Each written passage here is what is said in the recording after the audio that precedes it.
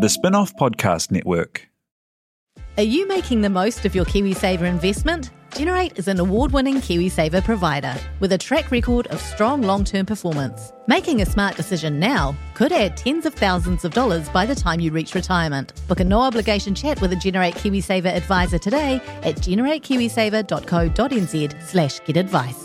A copy of the product disclosure statement is available at generatekiwisaver.co.nz. The issuer of the scheme is Generate Investment Management Limited, and of course, past performance does not guarantee future returns.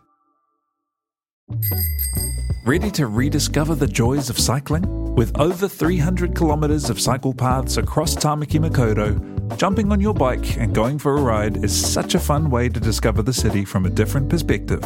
Cycling is getting more and more popular across Auckland, so now's a great time to join the hype and give cycling a go. Head to at.govt/cycling to find your nearest cycleway today.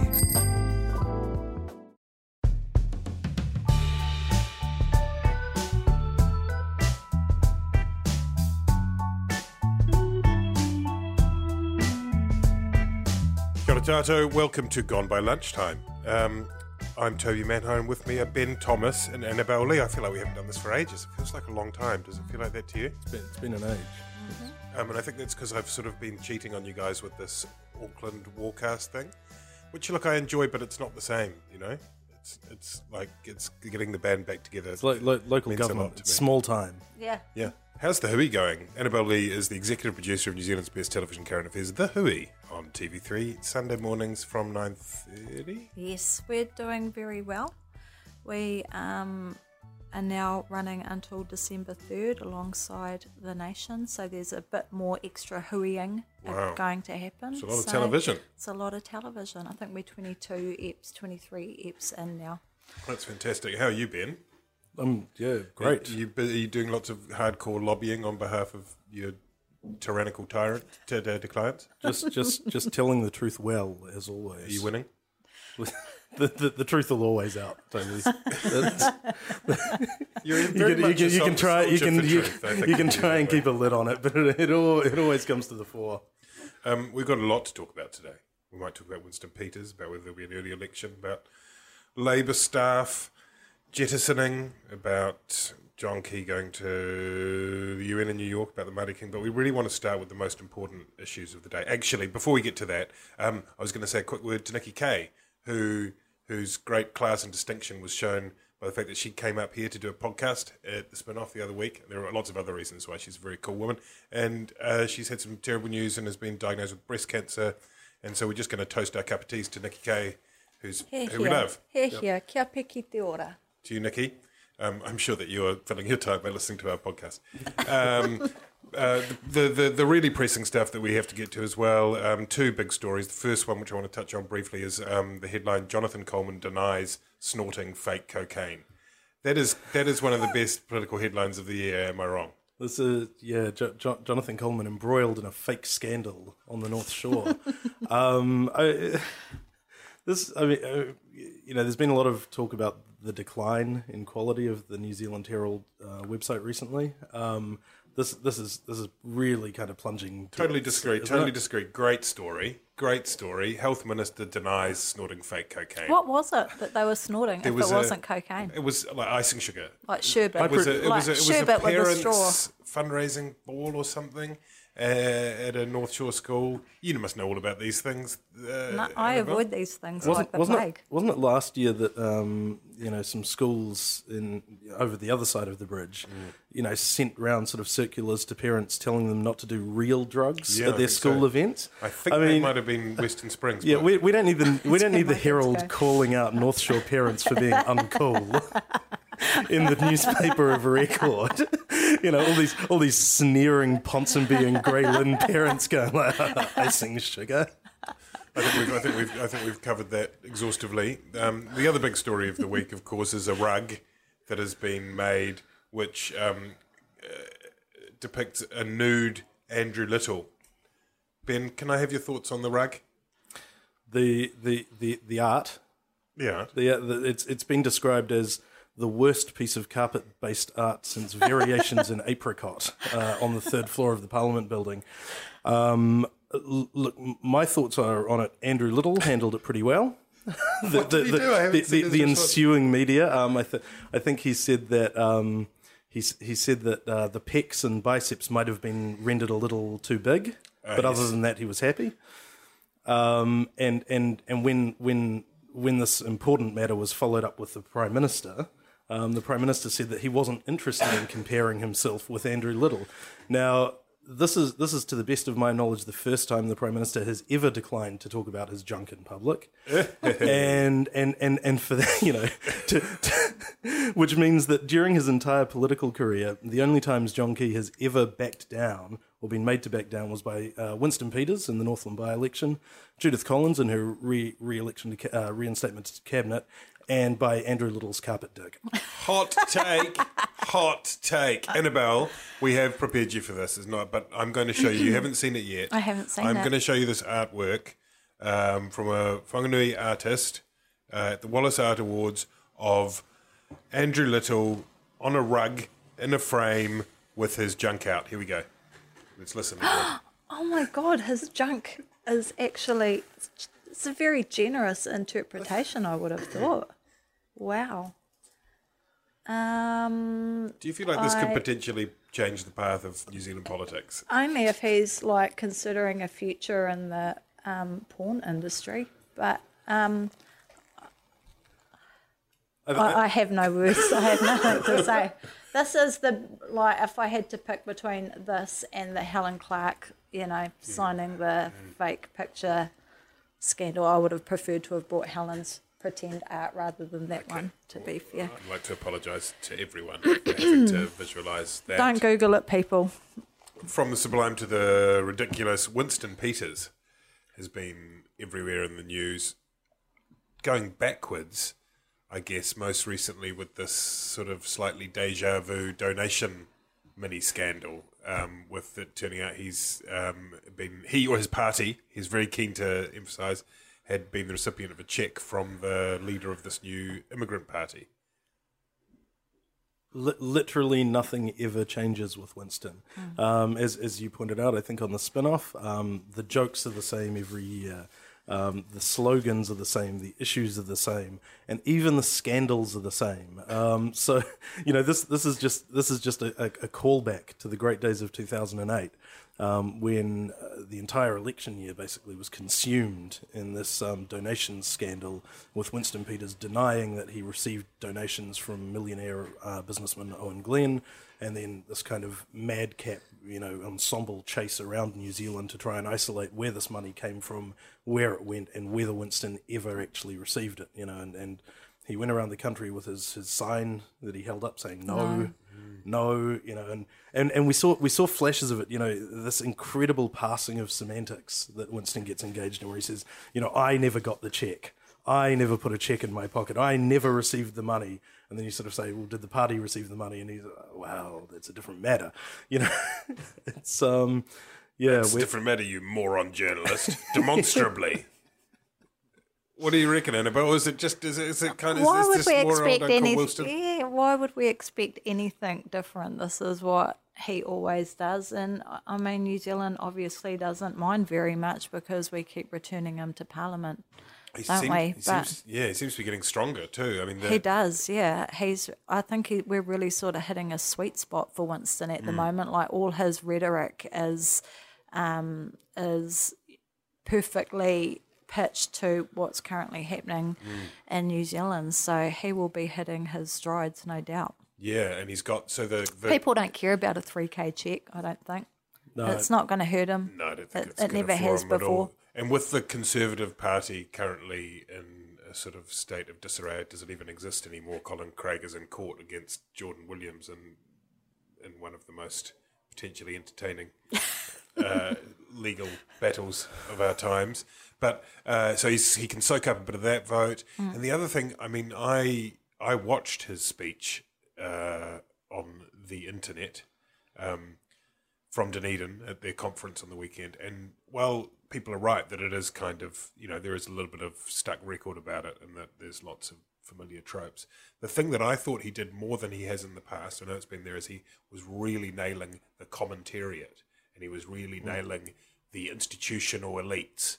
And I think, he's a smart bugger, right? I think he's awake to the fact of what's been going on in the UK with the Farage-led Brexit stuff. He's awake to what's happening with lots of the dissatisfaction in America. I mean, this is kind of smart politics, isn't it, Ben? Oh, no one's ever accused him of not being smart at politics. And the thing is, as I know from experience, I've been waiting for the 90s revival about 20 years now. And Winston Peters, I think, is in pretty much the same boat.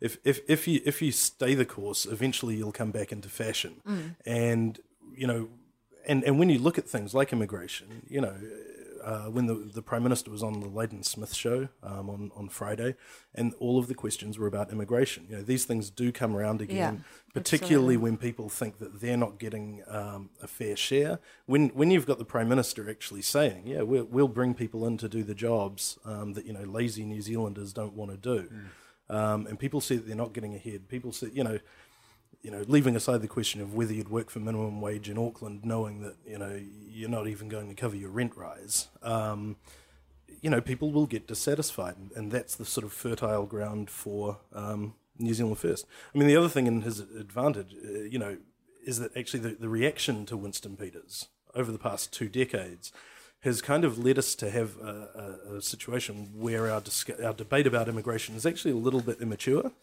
It tends to be that if you even raise the issue of immigration, suddenly you get, you're a racist like Winston Peters, Yeah.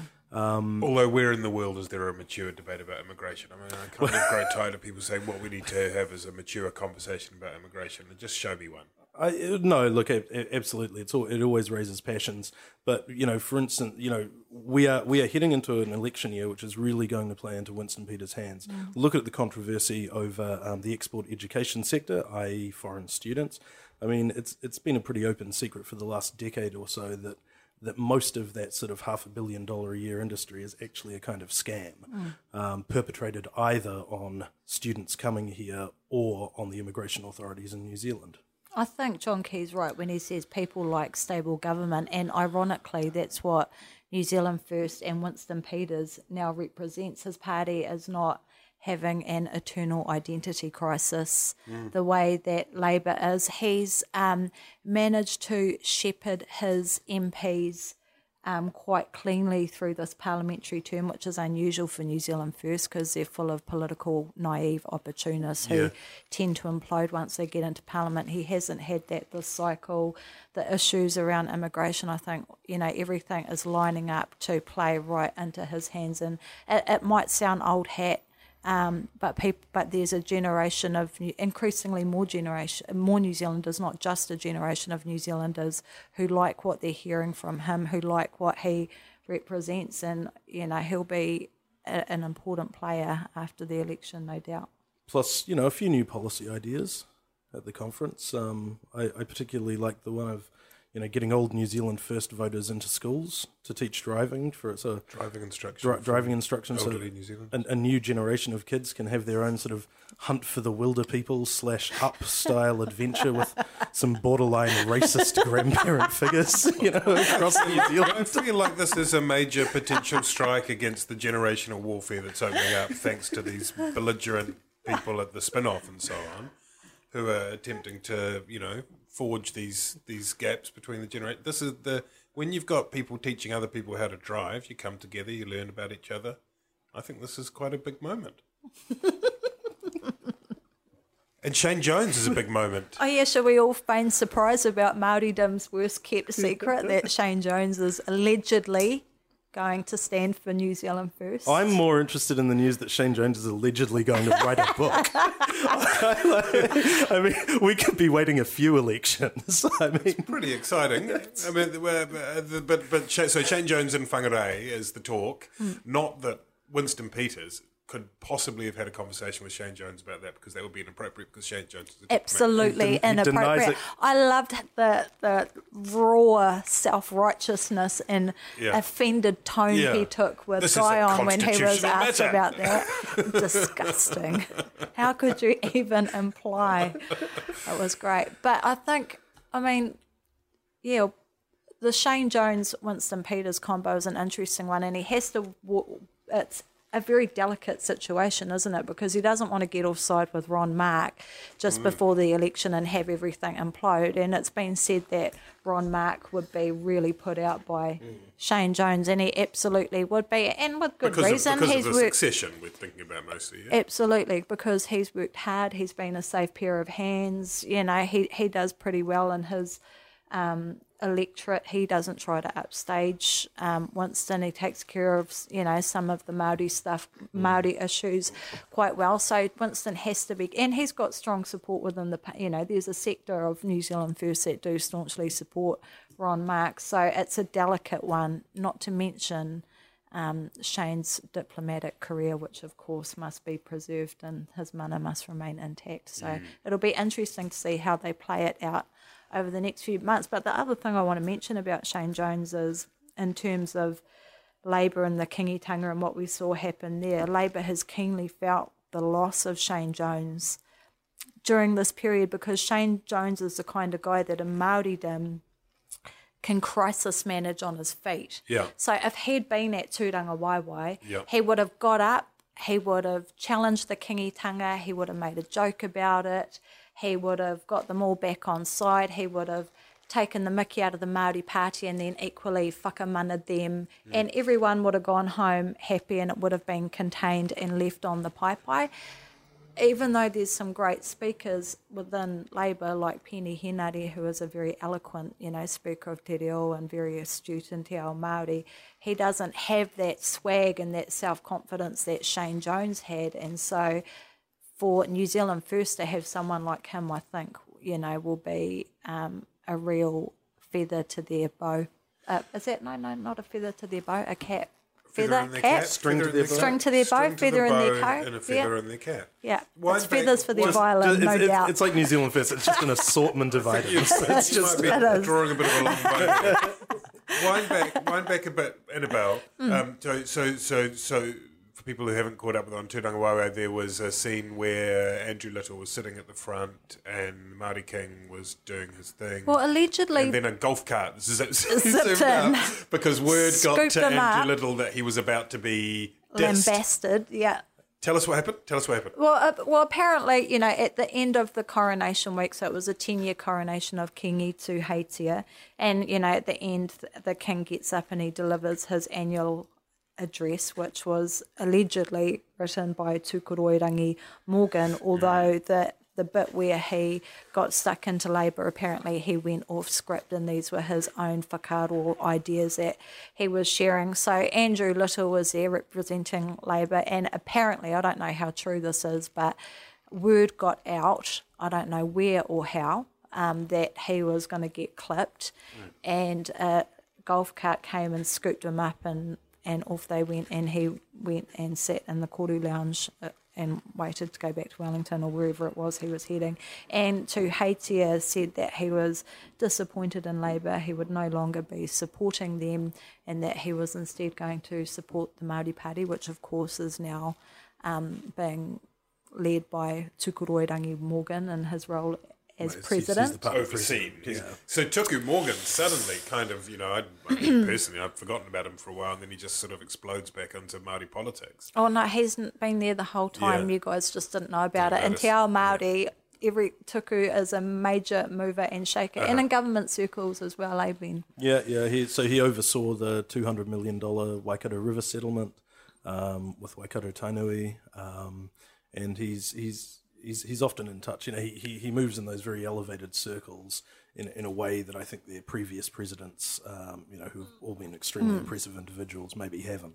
And he did some Ngāpuhi stuff too, called in by the government to negotiate between Tūhoro Nuku and Te Kotahitanga, I think it was. Yeah, that's right. Yeah, but in the space of maybe 6 weeks or so, he's kind of transformed the choreography of it all, or the dynamic, and that he's sort of built bridges between Māori Party and Mana. Yeah. And then basically, you know, defenestrated the Labour Party's it's incredible Kingitanga credentials. Yeah. It's incredible because, you know, people were writing off the Māori Party's chances in the next election. People thought, you know, Te Ururoa would be back, but anything on top of that would be, you know, unexpected and a pleasant surprise. But it's and who knows, it's early days, it might just be, talk, it might run out of steam. Can they keep the momentum going? Can they keep their own internal politics tidy until the election? I don't know, but to see the turnaround in fortunes of the Māori Party and the feeling, at a grassroots level towards them is something to behold, Ben? Yeah, it's interesting. It brings the Tainui seat back into play, and it really calls into doubt Nanaia Mahuta's future. She used to be mooted as a future successor to King Tuheitia, and now she's sort of talking about whether she, weighing up whether she'll even stand again. So whether that's a power play sort of in the Kingi-Tunga movement or a power play within Labour, I guess we don't know right now. On Labour, another sort of feels like another kind of conversation about difficult times for Labour. Is this the irony that Labour is suffering from a labour shortage? That's very good. I was going to make a joke about Andrew Little's staff. That's good too. So Labour staff have been running for the hills. The Chief of Staff, Matthew McCartan, has moved to Auckland in some mysterious. Of course, that was always the planned move. Sarah Stewart left some weeks ago. She was the Chief Press Secretary. 2 other press secretaries have gone to other jobs. It's not, I'm surprised Matt lasted as long as he did in Wellington under Little, because he was Cunliffe's guy, wasn't he? He was brought in by Cunliffe. So for him to stay as long as he had, I was actually surprised by. I thought they would have shipped him off somewhere else earlier. But I think, doing something like, if it's genuine and he is actually going to be setting up an office, I think that kind of plays to Matt's strengths. He's good at that kind of hitting the ground running kind of situation. He's full of enthusiasm and stuff for that kind of gig. If it was really, this was always the plan, don't worry, surely you would do that in a neat move where you go and look, here's our new Chief of Staff, and this has all been so beautifully organised rather than having all these empty chairs. Rob Hosking said in a piece in the NBR, on the NBR website today, what's remarkable isn't that people are leaving, it's the problems they're having replacing them. Because when you look at it realistically, if you were the Chief Press Secretary or the Chief of Staff to the Leader of the Opposition right now, if they win the election, you'll be the Chief of Staff or the Chief Press Secretary to the Prime Minister in 12 months' time. So you should be thinking that. So this in terms of I predict that predictions market, which sort of went bust about a year ago. Yeah, obviously people aren't putting a big percentage chance on Andrew Little or Labour being in a position to form a government in the next election. Now, but on the other, it's particularly pronounced in Labour. But if you look at it, the Greens had a bit of a defection, gone through a mini flurry earlier this year. Andrew Campbell left. All of their press secretaries went just about. And look, the government is actually, has its own recruitment problems. There's a lot of vacancies in ministerial offices right now, and they're not necessarily filling. Have you been top flight. Have you been tempted by any of those offers, Ben? I haven't received any offers. They're probably not that desperate yet. But what I think it actually reflects is, at least partially, is part of it's the time in the cycle we are 1 year out from an election. But the other thing is Winston Peters. I don't think either side is totally confident that it will be in government, because all the polls show that the Dark Prince that will be a decision for Winston Peters to make, not necessarily the voters of New Zealand. I guess the best spin on it is that it's happening a year out from an election, notwithstanding the possibility of a snap election, which I think is pretty slim despite the excitements of Rob Hosking and your man Matthew Hooton. At least it's being done a year out rather than 6 months out. Oh, look, the departure of those sort of stuff 6 months out would be a disaster. You would have actually effectively you would have started the election campaign. But look, there's nothing decisive about this. And like I said, I think it reflects a broader uncertainty, not just sort of despair within the Labour camp. And another departure is Kevin Haigh, and about the Greens spokesperson on health, who, again, one might interpret, he's denied this, but one might interpret his departure as a tacit acknowledgement that there may not be a Labour Green government in which he would have been in pole position to be health minister. Well, yeah, they've been waiting a long time, haven't they? I can imagine that under current polling there's nothing too encouraging, and if you've been on the opposition benches that long, another 3 years in opposition isn't that not a very appealing prospect, is it? Hague lost the battle for the leadership, the co-leadership, to James Shaw. Yeah. And, this happens quite a bit. If you lose one of these battles, you kind of wait a polite time and then just sort of... So you don't look like a sour... I think he was really dignified in that, because I think it really hit him hard. I think he really felt he should be the guy. And, I think given all that, he's handled it pretty well, though. It's interesting that the Green Party senior positions are now, in effect, escalator onto leading NGOs. NGOs that are environmentally connected, yeah. Early election, do we need to talk about that? Is there going to be a snap election? It's so much fun to talk about, but really? The enthusiasm with which people have embraced the idea, wherever it came from, sort of rumours or whatever, I think shows that, there's not a lot going on right now. We're bored. Well, to be fair, this did arise before the denial of the fake cocaine and also the private members rug. Yeah. There will be this sort of series of by-elections, where or by-elections that are delayed, like Pakuranga. And I think there's a sense that, the government is already kind of in election mode. During recess weeks, the Prime Minister is in a hairnet and factory. A lot of hivers already. Yeah, and he's doing full days with talkback shows. Apart from a couple of really key pieces of legislation, the GCSB and SIS reform, there's not really a lot happening between now and when the election would naturally be called. Maybe it is better for everyone to just get on with it. That said, I don't think it's likely.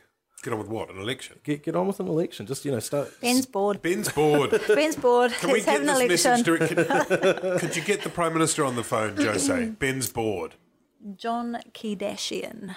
That was one of Winston's lines. I love that. What was it? All photo opportunities and no substance? Something like that. Photo opportunities and shallow blokiness, I think was the line. I have power ranked the sick Burns and Winston Peters' speech on Sunday. I enjoyed for you that on read. The spin-off. It's a good read, people. NZ. You will LOL, literally. What else have we got? UN? The UN. John Key is off to the UN. Sorry, I forgot about the other important business this government needs to take care of. While all the other peace in the Middle East. While all these other buggers are in China for the G20, clinking their glasses and talking about how much they love them, John Key says, "Fuck that! I'm going to New York and I'm going to fix Syria." We're dealing with the big stuff. The big stuff. So what we're going to do is we're going to take the unitary plan and apply it to Israel, Palestine. You can have special housing areas, high density housing in Jerusalem. Yep. We've got it all sorted. This is a really good idea. I'm going to steal this from my column this week. Pay attention, Will. Unitary plan. We're going to build them. Macaulay's going to build Syria a beautiful abattoir. People will feel good. What Bashar al-Assad needs to understand is that it's all about the rural-urban boundary. Minimum apartment sizes. Sorted. And look, good opportunity to take David Shearer off the opposition. Do you think that take him as an attaché? Well, wasn't that one of the? There was talk about him getting a special position as a a bit of talk that he might be Shane Jones, special New Zealand rapporteur to the diplomatic corps. Yeah, well, look, there's a guy with first-hand experience in that part of the world. A very good operator in that sense. Look, it's that, or if you're picking from the rest of our diplomatic resources, maybe take Jonesy. He could fix it, couldn't he? Few crayfish. Yeah. Hey guys, come round, etc. Do you think the rest of the world has looked at the agenda and gone, Oh my God, they're such dicks. I New don't know, I Zealand feel- are dicks. Or do you think, oh, cute? Well- That's so cute. Be ambitious, New Zealand. Good on you. Norway's done well, hasn't it? Norway's done well. I mean, most of that fell to pieces, but they've done well traditionally on being the kind of peace broker. And although I think basically it's pretty funny, I did hear Macaulay on the radio the other day and I thought, well, it's better that they do table something and have a go at it than not, isn't it? To be for very, very briefly and fleetingly sincere. But enough of that. Helen Clark.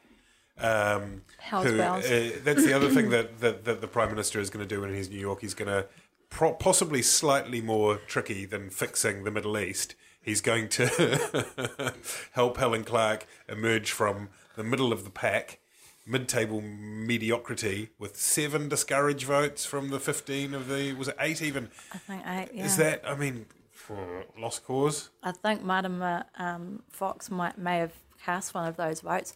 I like that Macaulay is sitting out. Did you see that? He's going to sit out on one of the votes because, with the power and influence that New Zealand wields globally, it's only fair to the other candidates that Macaulay should sit out of that one, and I applaud him for doing so. This is the thing, right? I mean, you see the kind of blowback that the United States and China get from sort of wielding their geopolitical power so sort of bluntly on the world stage, and we need to make sure that that's not New Zealand. Yeah, that's right. Installing the new Secretary General.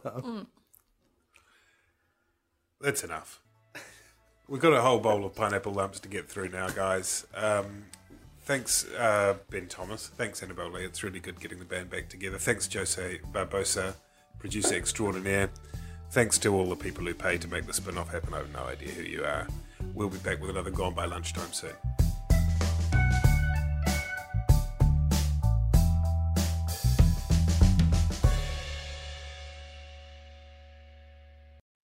Kia ora e te iwi, Te Aihe Butler here, podcast manager at The Spinoff.